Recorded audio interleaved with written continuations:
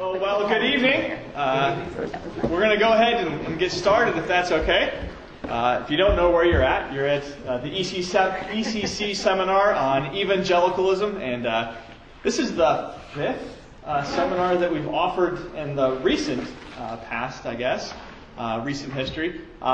We've offered a couple on biblical theology and in-depth Bible studies through different books. We've offered one on systematic theology and the doctrine of the Trinity. But this is the first one we've done on anything historical and historical theology. And to be quite honest, this is the one that I've been the most looking forward to for quite some time now. I just love understanding more about the history of the church and what God has done to bring us to where we're at. And I heard Dr. Mike Honeycutt on a radio interview once, and he explained one of the reasons why he loves teaching church history, and I hope I'm not stealing any of your thunder, but he said, I love seeing how God is the hero. And he says, God is the one that has preserved the church. When you look through church history, you see so many flawed individuals, flawed movements, flawed characters, but God has been the one behind it, orchestrating it, carrying it through. And I just wanted to say yes when I heard him say that, because some of my great theological heroes are really deeply flawed individuals and scarily flawed individuals. And so I've been looking forward to this seminar since we started offering these seminars. It was on paper. I just didn't have a name next to it as to who we were going to invite to come and teach this. And it was about that time that I was acquainted with Dr. Mike Honeycutt. He's one of the professors at, I almost said Trinity. That's where I went for my end of, at Covenant Theological Seminary. And he graciously oversaw an independent study I did on evangelicalism. And I knew his qualifications. He's got a BA and an MS from Clemson. About 12 years later or so, he went back and answered a call to ministry and got his MDiv from Covenant.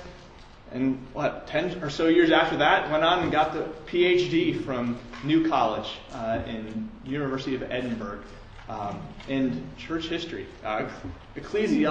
Say that one for me. Ecclesiological history. Ecclesiastical, how about that? Thank you. That's great. So he was qualified. He liked what my papers said, and he agreed with me, so I knew he was a good guy.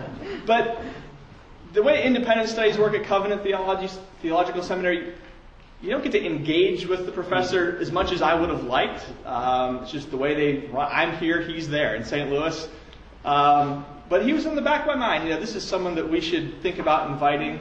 And then I listened to a few of his radio interviews and podcasts, and something just clicked.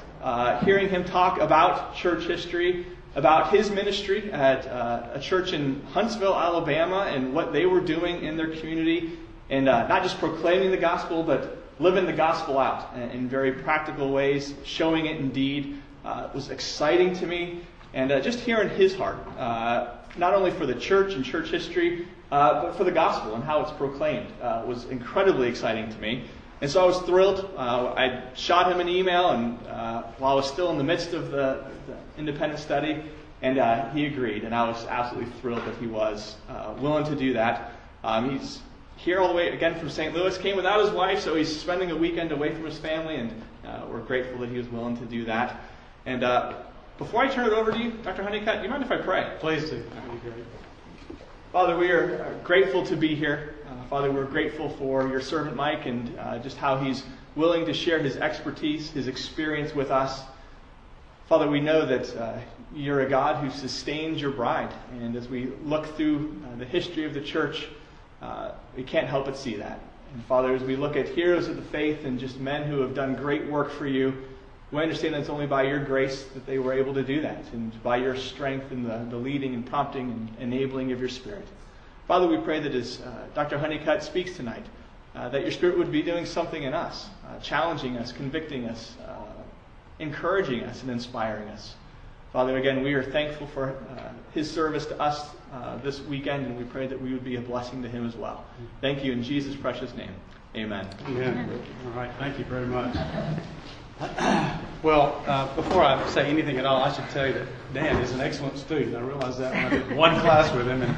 And obviously a voracious reader. I have read his blog on occasion, and I've learned a few things as I've gone to that blog and read. So It's really fun to finally get to see you face to face, and look forward to spending a little time with you this weekend. But I'm really happy to be here. It's interesting, the things that Dan just said.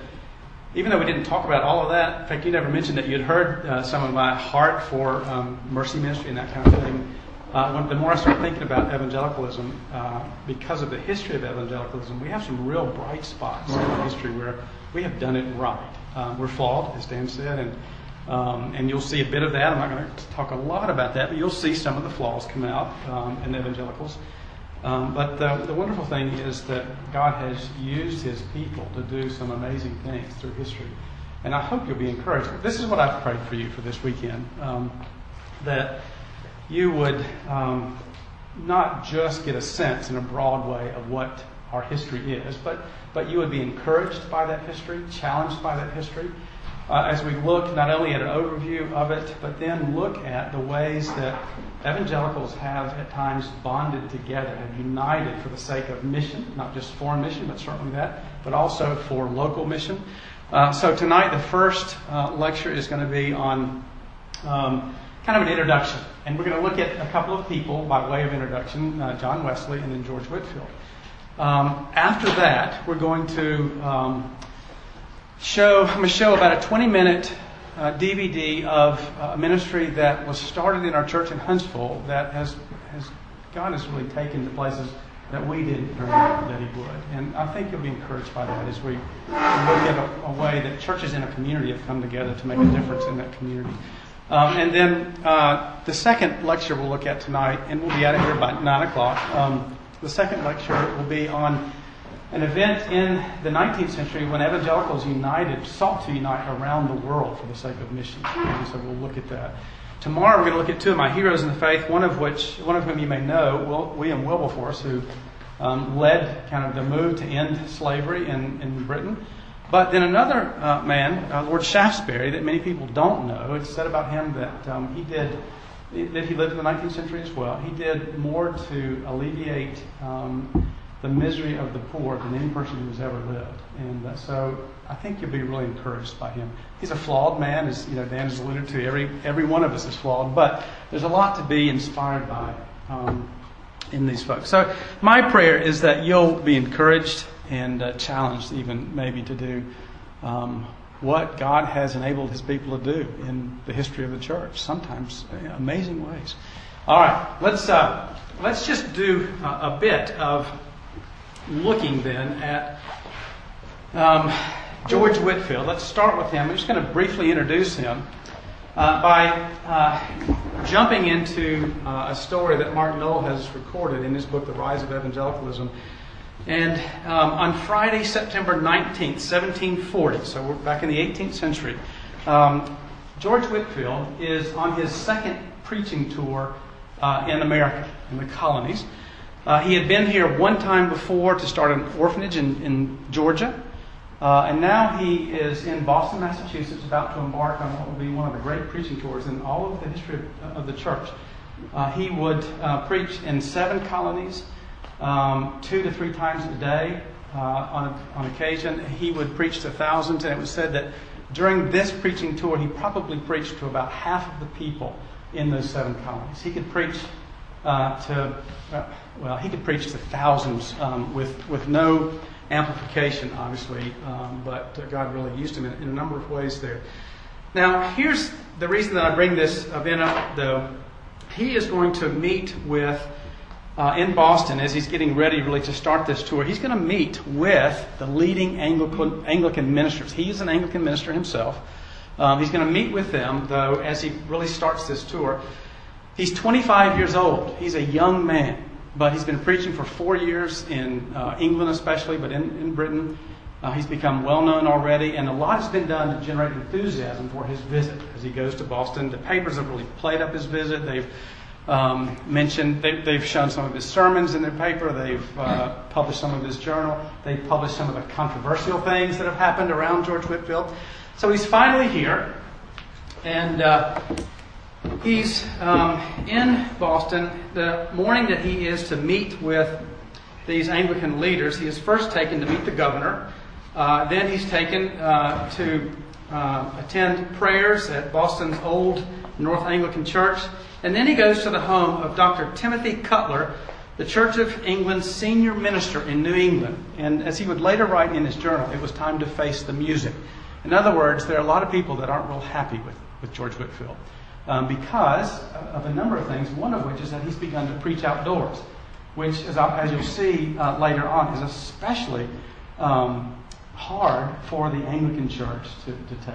I mean, it was really, you'll see as we look at Wesley, that was really just against the custom. All right, so here's what happens as Whitefield records in his journal. As he sits down with these leading Anglican ministers as he's beginning this tour in Boston, he said they were cordial to him, but immediately began to challenge him in a number of ways. Now, these are the questions that they asked. We hear that you called Gilbert Tennant, the Presbyterian revivalist in New Jersey, a faithful minister of Jesus Christ, but surely someone ordained as a Presbyterian could not be a real minister. Now, I'm a Presbyterian, so glad that we live a little later than this day. Well, Whitefield averred that he did indeed think Tennant was a faithful minister.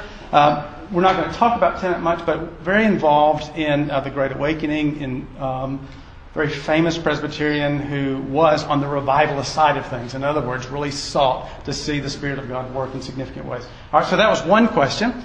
A second question, how come your supposed friend and colleague, Charles Wesley, supports the Church of England so vigorously, but you do not? Whitefield replied that he believed that God had changed Wesley's mind on this subject and that now Wesley was as willing to work with non-Anglicans as Whitefield himself.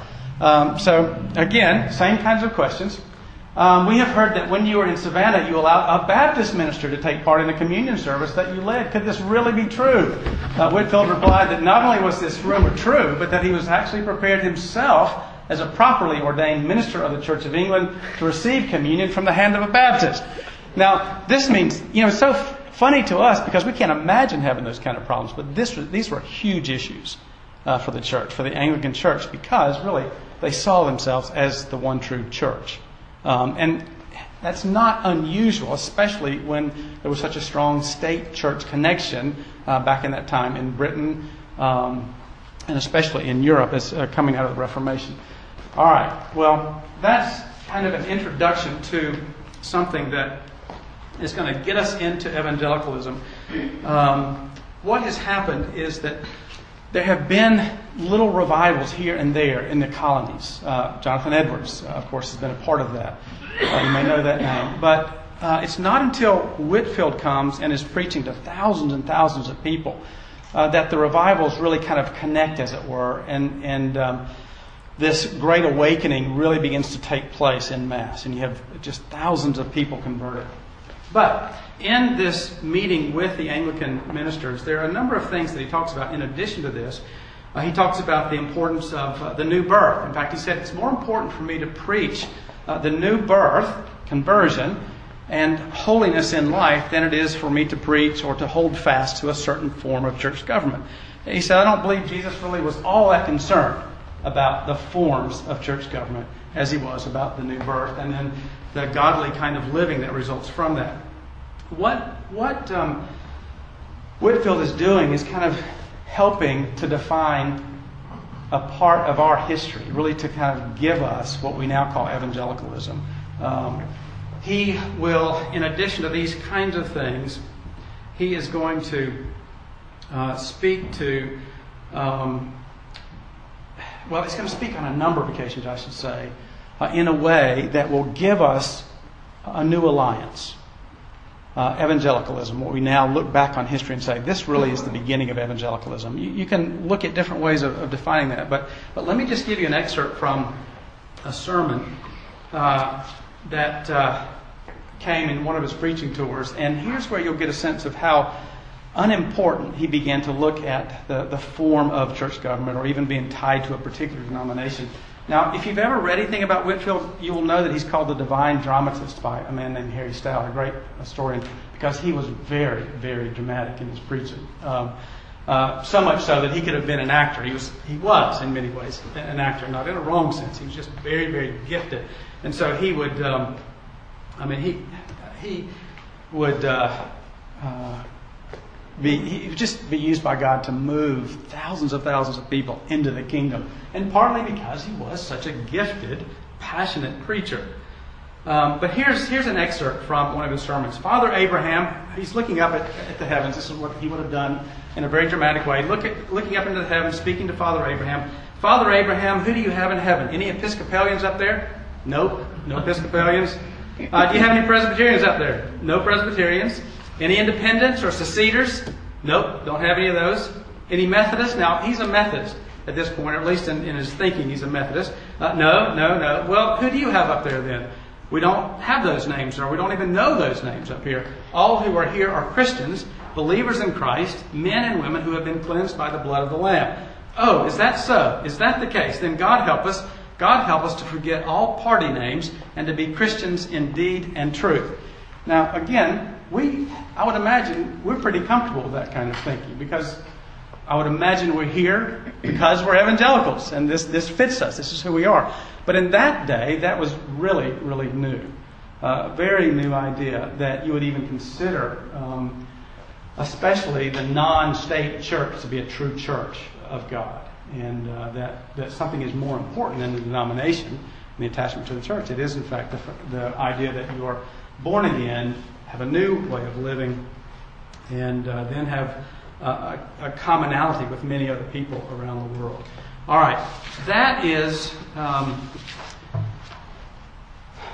I start with him because he, by this kind of preaching, by really diminishing the importance of denominations and by being willing to work with people from all different churches, he really creates this new alliance that is going to become more and more important over the centuries. And that's, in a simple way, that really is how evangelicalism begins. Evangelicalism hasn't started its own denomination. We don't have a denomination. But what you'll find are evangelicals scattered around the world in all kinds of different denominations. All right. Well, that's a brief intro by way of looking at Whitefield. And now let me go beyond that to just kind of touch on an overview of evangelicalism so that you have a sense, very briefly, of what we mean by that, even more so than what we saw in Whitefield. If you've read McGrath's book on evangelicalism, you'll know that you really have the word evangelical being used even by Catholic writers in the 16th century. At the end of the 15th century, beginning of the 16th century, a lot of Christians in the Catholic Church are beginning to recognize that something's wrong with the church. They've become very, very burdened by a very heavy sacramental system that was, the whole of salvation was tied to a very difficult way of life, a penitential system wrapped up with the sacraments, etc.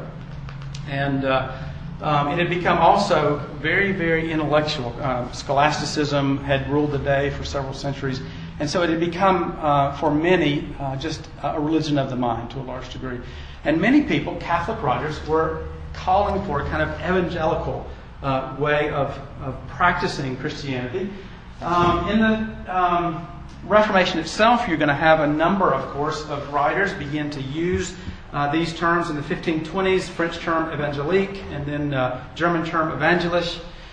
Those terms begin to be used. By the 1530s, though, the term Protestant is going to take over because it's the idea is a protest to some degree against Catholicism. There are more things going on than that, but it is a protest that many people are then participating in against the kind of Catholic religion that had grown up. All right.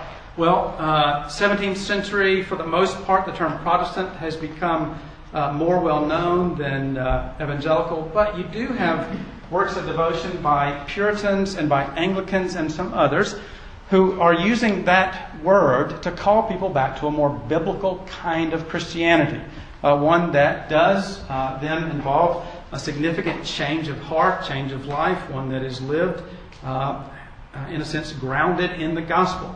In the 18th century, you've got a movement called Pietism, which was a reaction to, after the Reformation in the 16th century, that was a movement to really bring us back to the Scripture, back to the things that are primary. it's a wonderful season in the history of the church in many ways, but within 100 years, you also have then kind of a movement away from that, and kind of a scholastic reform theology grows up. And then a kind of a dry orthodoxy grows up in the midst of all that. And so you have this movement again as a reaction to some degree called pietism that's calling people back to a simpler faith, one that is centered on the gospel, one that has to do with the heart. No divide between head and heart. The most famous pietist would be a man named Philip Jacob Spener, who was a Lutheran minister in Frankfurt, published a book called The Piety We Desire, and it called for a renewal of inward spiritual life, more active lay participation in day-to-day Christianity, less fixation on church order, and broader use of the Bible by everyone in the church. All right. Then you have the Evangelical Revival and the Great Awakening, and this is where really, when I talk about evangelicalism, when Mark Knoll does or David Bebbington, they're primarily looking back to this time period when you have Whitefield and Wesley and a number of others who are focusing on conversion, really focusing the church on being born again and the new life that comes out of that. Now, in the 20th century, and I'm going through this quickly, and we're going to stop here in just about a minute. But in the 20th century, one of the things that you'll see in McGrath's book is that the National Association of Evangelicals that was formed in 1942 very, very intentionally chose the term evangelical instead of fundamentalist. It was their way of saying that some things have grown up around fundamentalism that we're not real happy with. Fundamentalism. Well, let me just stop here and I'll pause for a minute and ask the question. When you think of fundamentalism, what immediately comes to mind?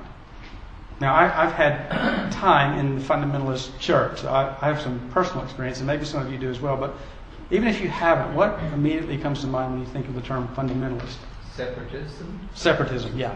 Yeah, exactly. That's a big part of it. That's right. What Legalism. else? What's that? Legalism. Legalism, okay. Yeah, that can very much be a part of it as well. Anything else?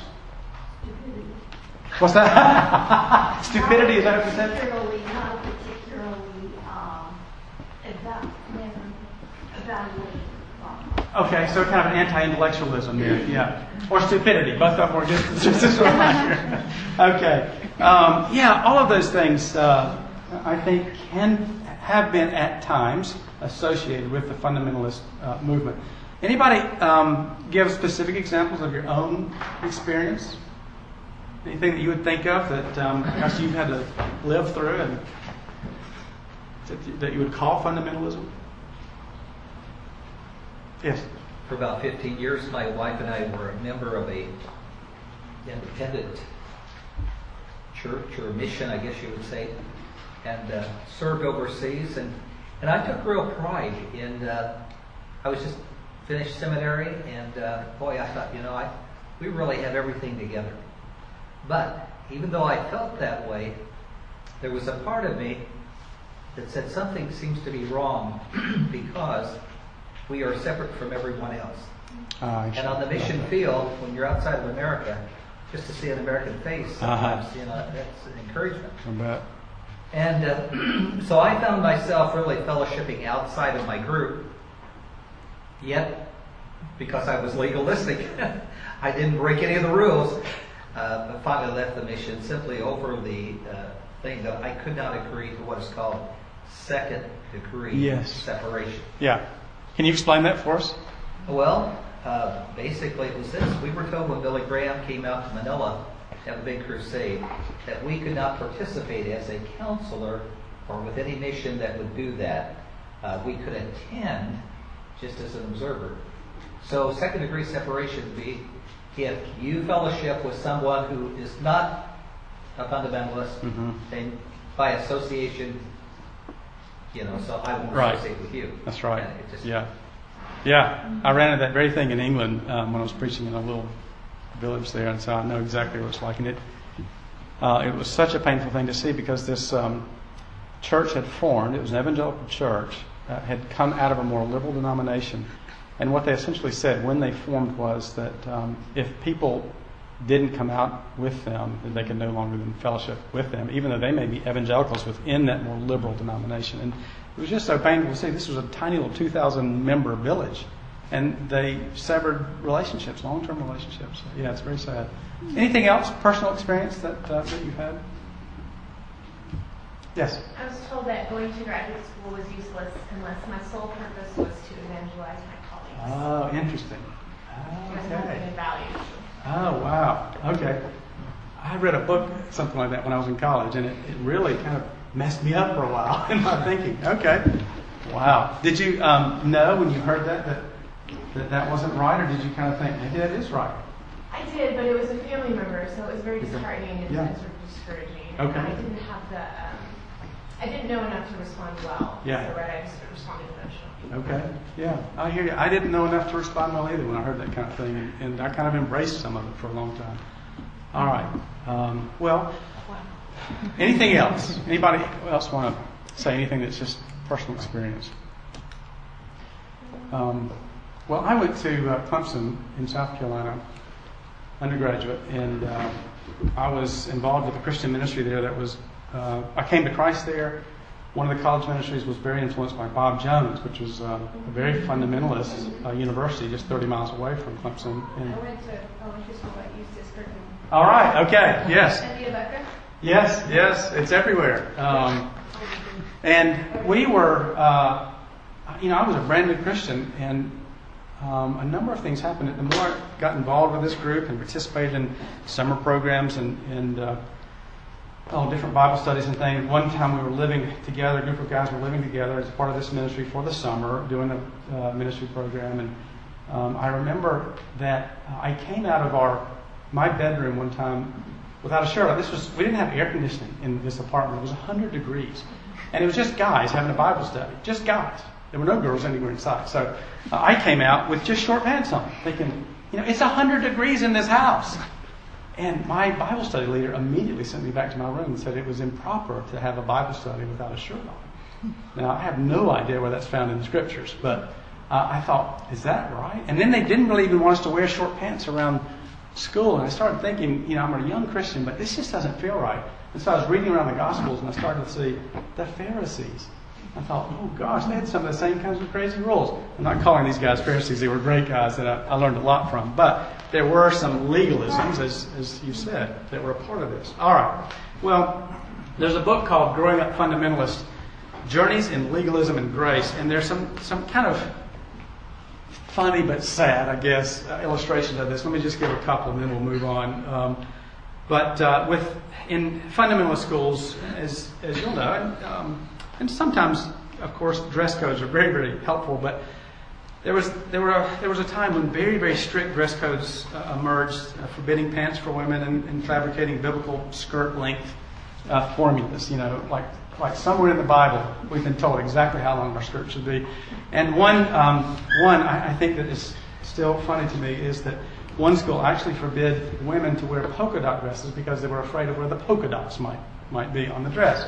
It's just kind of, these bizarre kinds of rules that come up. Now, the saddest one to me, no, the consequences weren't that bad, but the saddest one to me was on one particular school, it was forbidden for guys to touch girls in any way. Absolutely not. Couldn't hold their hands, nothing.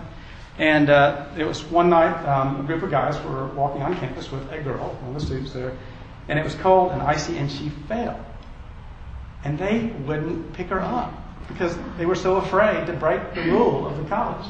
Now, a female faculty member later was very angry with them for not helping her, but what could they do? They were abiding by the rules. All right. So, fundamentalism at times has had, it grew up, a lot of rules grew up around, the old kinds of things of, like, my grandmother wouldn't let us play cards because she thought it was associated with gambling when I was a kid, and not even going to movies and those kinds of things.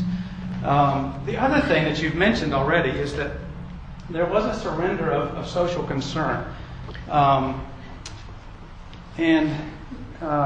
With separation that you've talked about, there was a kind of separation from society. And here's part of what happened with fundamentalism. in a good way, when fundamentalism started in the 19th century, late 19th century, it really was a reaction against liberal theology. And so it was, early on, it wasn't such an unhealthy movement. In fact, it was a really callback to biblical Christianity against liberalism that was jettisoning everything. And so at first, fundamentalism was actually a healthy response. What happens, though, over time is that they begin to lose a lot of the battles, and they began more and more to withdraw from engaging in society, even though 19th century evangelicals were very involved in society. They begin to disengage from society. And one of the things that's going on as well is that you have a kind of eschatology, a view of end times that grows up alongside of this, that essentially says, gives a very negative view of the end times. The world can't get any better, so there's no need in trying to make the world better. Let's just save as many people as we can and get them into heaven. And so that kind of becomes a real big part of fundamentalism. And you have the great evangelist Dwight L. Moody, who is a hero to me in many ways, yet kind of preached this lifeboat ethic. In other words, the idea for him was, I look on this world, this is how he put it, I look on this world as a wrecked vessel. God has given me a lifeboat and said, save all you can. It was very much the idea that the world was like the Titanic. It's going down. And so really trying to fix culture or help politics or be involved in anything other than just saving souls, getting them to heaven, was like moving deck chairs around on the Titanic. So that kind of ethos led fundamentalists, who started out in a pretty healthy way, then to really withdraw from society and focus on holiness, which is a good thing to focus on, and getting people into the kingdom, which is also a good thing to focus on. But they truncated the bigger picture of what Christians are called to do. So that's why, for instance, you have in the 40s a number of people like Billy Graham, who was hurt oftentimes by fundamentalists, who was deeply criticized at times by some fundamentalists. You had people like Carl Henry, Billy Graham, call for something not called fundamentalism, but they called themselves the National Association of Evangelicals, saying this is something different. We want to hold to the gospel, but we're not the same as what fundamentalism has become. All right. So from the 1730s, from the time of Whitefield, Wesley, and others, Edwards, you have in evangelicalism a number of things that kind of begin to depict evangelicalism. Did that answer your question, by the way, on fundamentalism versus evangelicalism? Okay, because that's a really good question. And here's David Bevington's kind of summary of what evangelicalism has held to very, very consistently since the 1730s, basically. These four things: conversion, or the belief that lives need to be changed; the Bible, or the belief that all spiritual truth is to be found in its pages; activism, or the dedication of all believers, including lay people, to lives of service for God, especially as manifested in evangelism, spreading the good news, and mission, taking the gospel to other societies; and crucicentrism, or the conviction that Christ's death was the crucial matter in providing atonement for sin, reconciliation between a holy God and sinful humans. So there are a number of summaries of evangelicalism, the main convictions or assumptions, and this is a good one. You'll have in McGrath's book another summary that's more detailed than this, but I think this is a helpful way to look at what evangelicals have consistently been about, these four things. And there are others as well, but nevertheless, these have been very much a part. All right. Any questions or comments to this point? All right. Let's go on and look at John Wesley. I'm a Presbyterian, and I've been asked why I have a son named Wesley. And I have a son named Wesley because I have great respect for John Wesley and Charles Wesley. I don't agree with all of his theology because we are different in some ways. But we named our middle child Wesley after John Wesley. And when we were in, I have to tell you my favorite Wesley story because this is the best way I know to introduce Wesley to you. When we were in Edinburgh, we took a little short vacation to go down to London, and we took our children, of course, with us. We had 3 children, Wesley being our middle child. And it happened to be Wesley's 4th birthday while we were down in London. Now, he's this tall. And we decided while he was there on his birthday, we'd take him to John Wesley's last chapel and house just to kind of, make a big event for our little 4-year-old boy. And so we get there to the chapel, and right in the courtyard is this huge statue of Wesley. Looks like he's got a Bible open and preaching. And I thought, oh, this is the perfect teachable moment. This is it. And so I sat my Wesley down on my lap right in front of this statue. And I said, Wesley, this man's name is John Wesley. And we named you after him because he was a godly man. And we want you to grow up to be a godly man like he was. And Wesley just about cried. He looked at me and said, but Dad, I want to be a cowboy.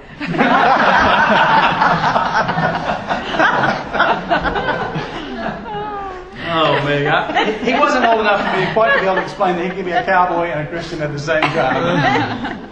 All right, so that's my introduction to Wesley. Let me actually give you a better introduction to Wesley. It's January. It's very, very cold. It is 1736, and the ship Simmons is bound for Savannah, Georgia, and it runs into some very violent Atlantic storms. Well, there is a man on this ship. He's a slight-built Anglican minister. He's very young, and he is frozen in fear.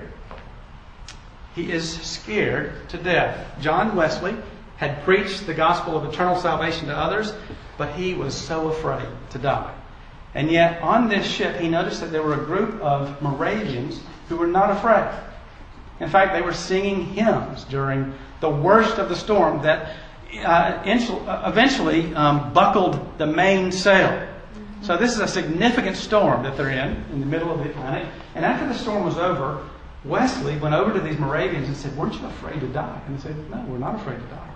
And then he said, weren't your children and your women afraid to die? No. And then they went on to say that they had assurance of Christ's salvation given to them. And Wesley wrote in his journal that this was the most glorious day I have ever seen. Now, the problem for Wesley, though, was while it was a glorious day, he had a form of godliness, and even though he was going over to Savannah to be a minister to Indians who had settled, who lived along the coast, and settlers who were moving to Savannah, he was not yet a converted follower of Christ. He believed the Bible, but he didn't have the power of the Word in his life and not the power of the Spirit. And so that story really shaped him because he saw something that he had never really seen before in his own life. Now, when we look at evangelicalism, and we looked at Whitefield just briefly, and we're going to look at Wesley now, they're living at the same time. And they're living at a time when you're going to have these beginnings of revivals taking place in America, in Britain, you've got Scotland, England, Wales, you've got Germany, in all kinds of places you have these revivals beginning to take place. And yet, when you look at the situation in England, it's really surprising that England became a place where revival took root, because it was a very tough place at the time, right before Wesley's day, or right during, actually, his day and Whitfield's day. Maybe a good way to kind of picture that, I don't know if you can see this well, but there was a man named William Hogarth who painted a number of things, or drew a number of pictures or depictions of life in England at the time. He has another, this is called Gin Lane, depicting the idea that many people drank a lot of gin and did very, very little else. I think he's got one called Beer Street, but you can see what he's essentially doing. I mean, here is a mother who apparently has been nursing her child. She is passed out drunk and her baby is falling off the stairs. And what he's doing is depicting the hellish situation that you found in England in this time period. Godlessness really ruled the day in many ways. There's a lot more we could say about that, but let me just say this, because I think it's something that gives you a sense of how important the evangelical revival is, that Wesley, Whitefield, and others then will be used by God to bring about. Many people, historians have said that because of what was going on in France, French Revolution, Had it not been for the evangelical revival in England, that England would have had something similar. In other words, in France, there was a real hard push against any kind of Christianity. And that ended up winning the day to a large degree. And yet, in England, even though they were headed possibly in that direction, the evangelical revival that we're looking at today really changed that. Now, so the situation in England is bad. The situation in the Church of England, which would have been the state church, the one really legal church in England, though there were some non-conforming churches that were allowed at the time, the situation in the Church of England was not much better. What you have at this point in time is a number of people who have really embraced the Enlightenment to such a degree that they're no longer really interested in biblical Christianity, but instead are kind of more focused on manners and that kind of thing. For instance, Voltaire said about an English sermon during this day that it was a solid but sometimes dry dissertation that a man reads to the people without gesture and without particular exaltation of the voice. In other words, very bland. And that was prized. And you'll see that kind of thing with John Tillotson, Archbishop of Canterbury, when he said, essentially vigorously denounced what he called religious enthusiasm. This included any emotional expression encouraged by fervent preachers. He and his fellow latitudinarians, very, very broad church, believing in all kinds of things, stressed instead proper behavior. Men should reform their conduct. They should be generous, humane, and tolerant, and avoid bigotry and fanaticism. Now, these are good things to do, but what you do, if you look behind what he's saying and look at the sermons that they were preaching, for the most part, they weren't looking at all at any kind of conversion. They weren't looking at union with Christ or the essential doctrines of the faith, sin, etc. They were just saying, let's be good, moral people. Moderate kind of living style is what they were calling for. All right. Well, into the midst of all of that comes John Wesley. And I want to just speak to his life for a few minutes as we look at this. Because in one way, if you could say, Whitefield in many ways initiates so much of what is going on. Wesley is going to come along right behind him and alongside of him at times and kind of consolidate. Whitefield had no administrative ability, really. Wesley is an administrative genius, and so he will organize these Methodist societies. We'll talk about that in a minute. But Wesley, born in 1703, came from a home that was steeped in what is called decency and order, which would have fit the day. He has a father, the Reverend Samuel Wesley, very learned, devout high churchman, ministering in a place called Epworth in England. And John's mother, Susanna, was the daughter of a nonconformist minister. Now, they had 19 children. And John Wesley was the 15th of these children. And it was said that Susanna taught them to fear the rod and cry softly. I'm not sure that's something we should adopt today, but anyway, she was very, very methodical. She would actually make sure that she spent time with each of her 19 children each week to instruct them in their faith. So she was very, very organized, and she was a very godly woman. She could be stern at times, but Wesley looked back really to her influence in a significant way. When Wesley was 6 years old, the rectory at Epworth burned down, and everybody escaped except for John Wesley. And nobody knew that he was still in the house that was burning until a neighbor saw him on the second floor window. He was able to jump out, he was rescued, etc. But from that time period, from that fire, he called himself a brand plucked from the burning. And he had a real sense that God had saved his life for something, but he had no idea what. But he looked back to that as a kind of defining moment in his life. All right. He will go to Oxford to study. And while there, his brother Charles is there as well.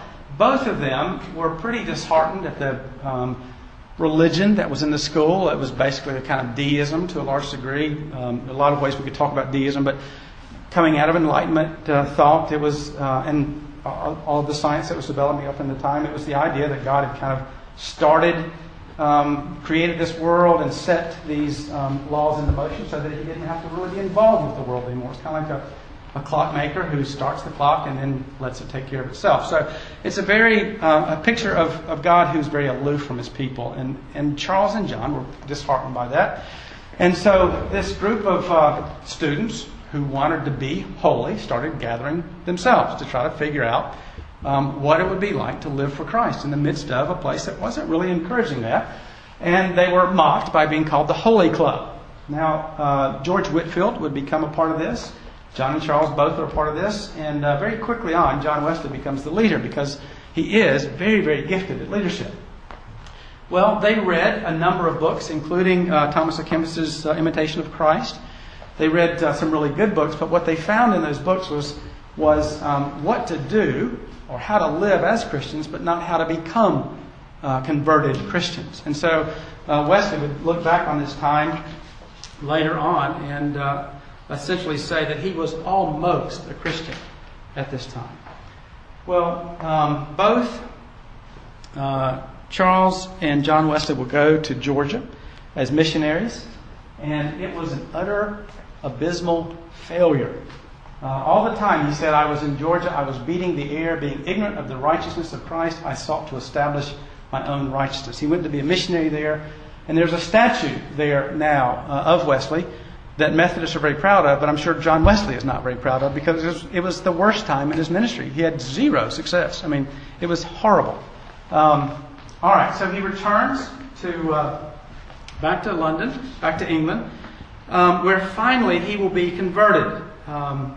There was a time when one of the Moravian leaders that had so influenced him going over on the ship had asked this question, do you know Jesus Christ? Wesley replied, I know that he is Savior of the world. The Moravian leader then said, true, but do you know that he saved you?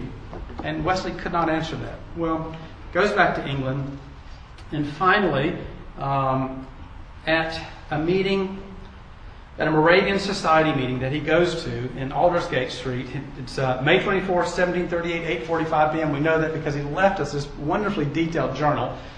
He said this, in the evening I went very unwillingly to a society in Aldersgate Street where one was reading Luther's preface to the Epistle to the Romans. About 8:45, while he was describing the change which God works in the heart through faith in Christ, I felt my heart strangely warmed. I felt that I did trust in Christ, Christ alone for salvation, and an assurance was given me that he had taken away my sins, even mine, and saved me from the law of sin and death. All right, it's very clear that at this point he now has an assurance of his salvation. As you read his journals, it's very, very clear that his life has changed. He has a sense of purpose. He's discovered his life's message. He wants to preach this.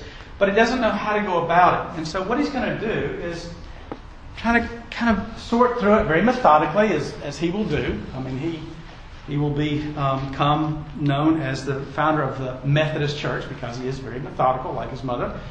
He will travel to Herrnhut, where in Germany, where the Moravians were, to see if that is a way for him to maybe to live his life, and decides against that for a number of reasons.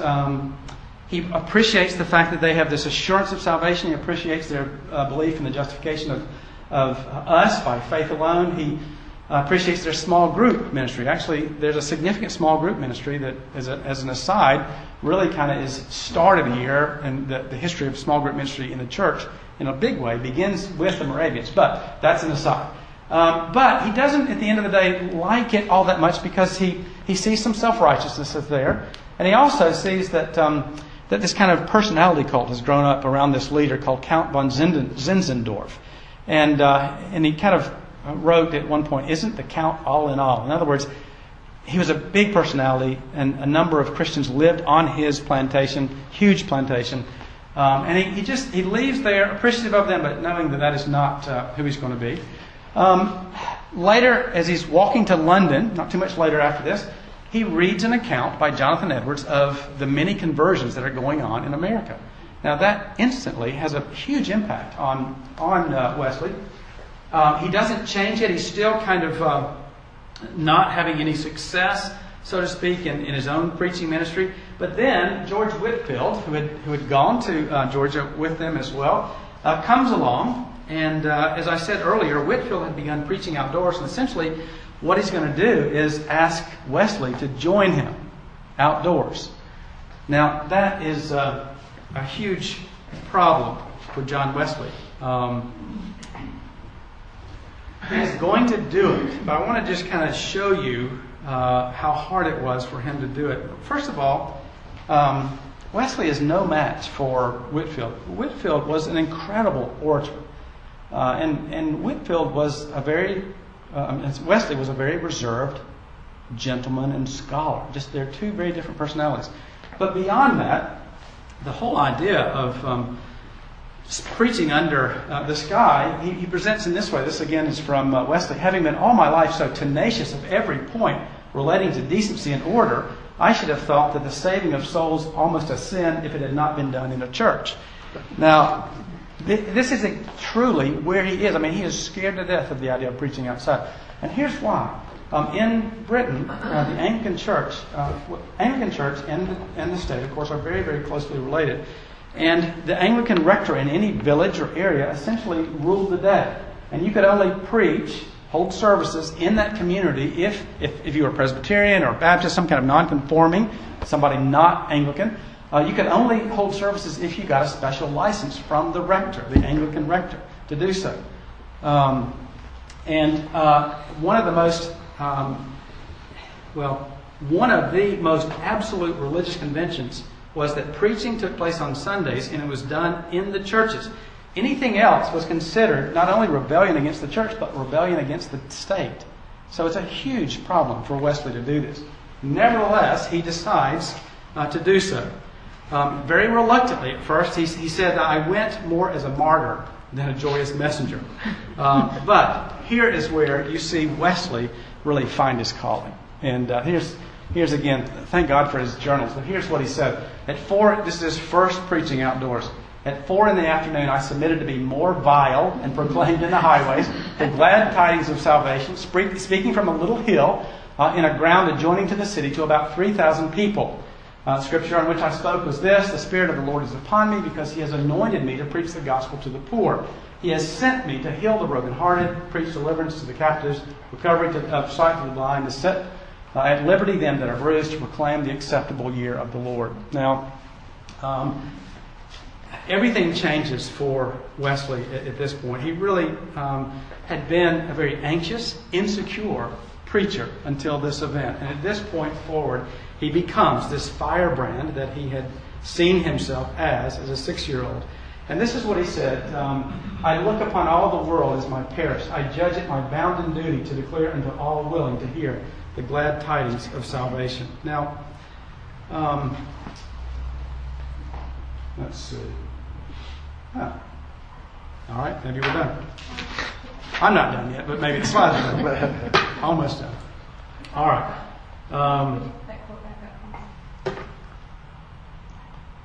You want to go back to the last slide? Okay. Let me see if I can get back there. There we go.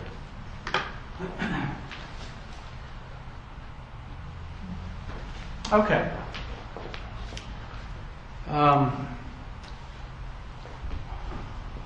What's going on is that Whitefield and Wesley are now reaching the poor, people who did not and would not go to church. You'll have, for instance, when Whitefield starts, he begins to speak to people coming out of the coal mines early in the morning. And it was recorded of him of his preaching to the miners, that you would see these black sooted faces begin to weep, and you'd see the kind of the tear stains down their faces, because God was moving in such a wonderful way here. And you'll have Wesley then preaching in jails to prisoners, in inns to wayfarers, on vessels crossing to Ireland. At one natural amphitheater in Cornwall, John Wesley preached to 30,000 people at one time, without any kind of amplification other than this natural amplification that he would have had in this amphitheater.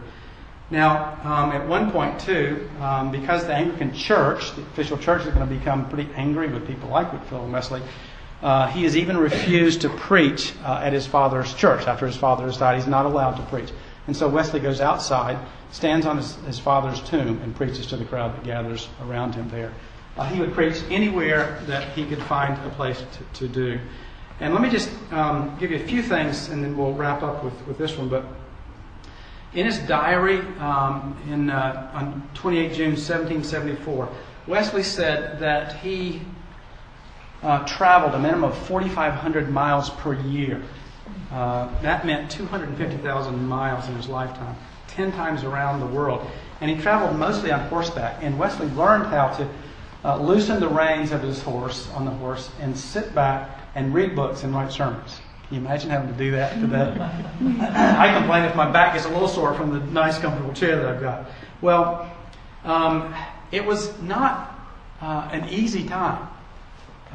Many people were really upset with Wesley in Whitefield. And in his early years of itinerating, the crowds were not always friendly. So you'd have rocks and stones and all kinds of other missiles being thrown at them.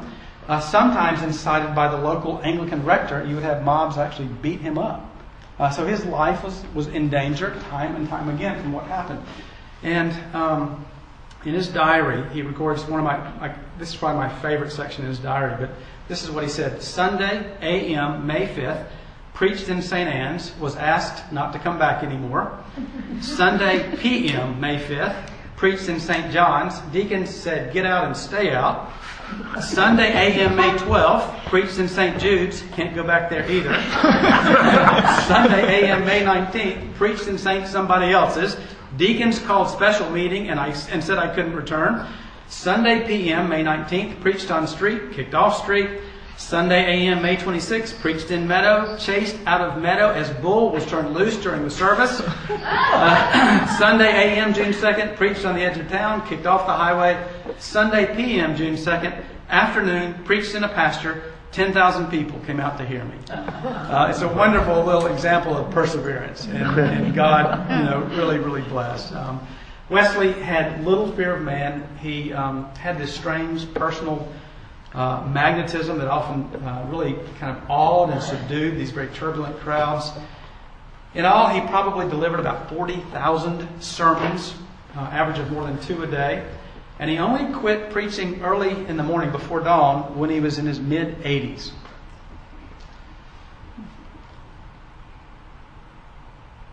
He died in March of 1791. He was almost 88 years old. There were about 80,000 followers in England and 40,000 in North America, which seems small to us now, but it was a huge number at that time. And if we judge greatness by influence, he was among the greats of his times.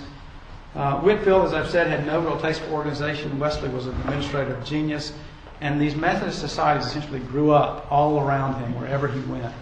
And that later, of course, evolved into the Methodist Church, which has more than 20 million adherents worldwide today. But his impact really was much greater. The revival that he represents carried far beyond the Methodist Church. It really did renew the religious life of England and her colonies, us. It elevated the life of the poor, stimulated missions overseas, and the social concerns of evangelicals in the 19th and 20th centuries. Was Wesley a perfect man? Absolutely not. He had a terrible marriage. In the midst of all of this ministry, he had a terrible marriage. There's no need to really talk about that, but it goes back to Dan's point. Great men and women in the history of the church oftentimes had great failures, and he did in his marriage. But nevertheless, God used him in a tremendous way, as he will use us, who also have our own failures. And I think when we look at these folks, sometimes we should be inspired because we see great events. Sometimes we should be encouraged because we see God do great things through very fallen people like us. All right, let me take a break there.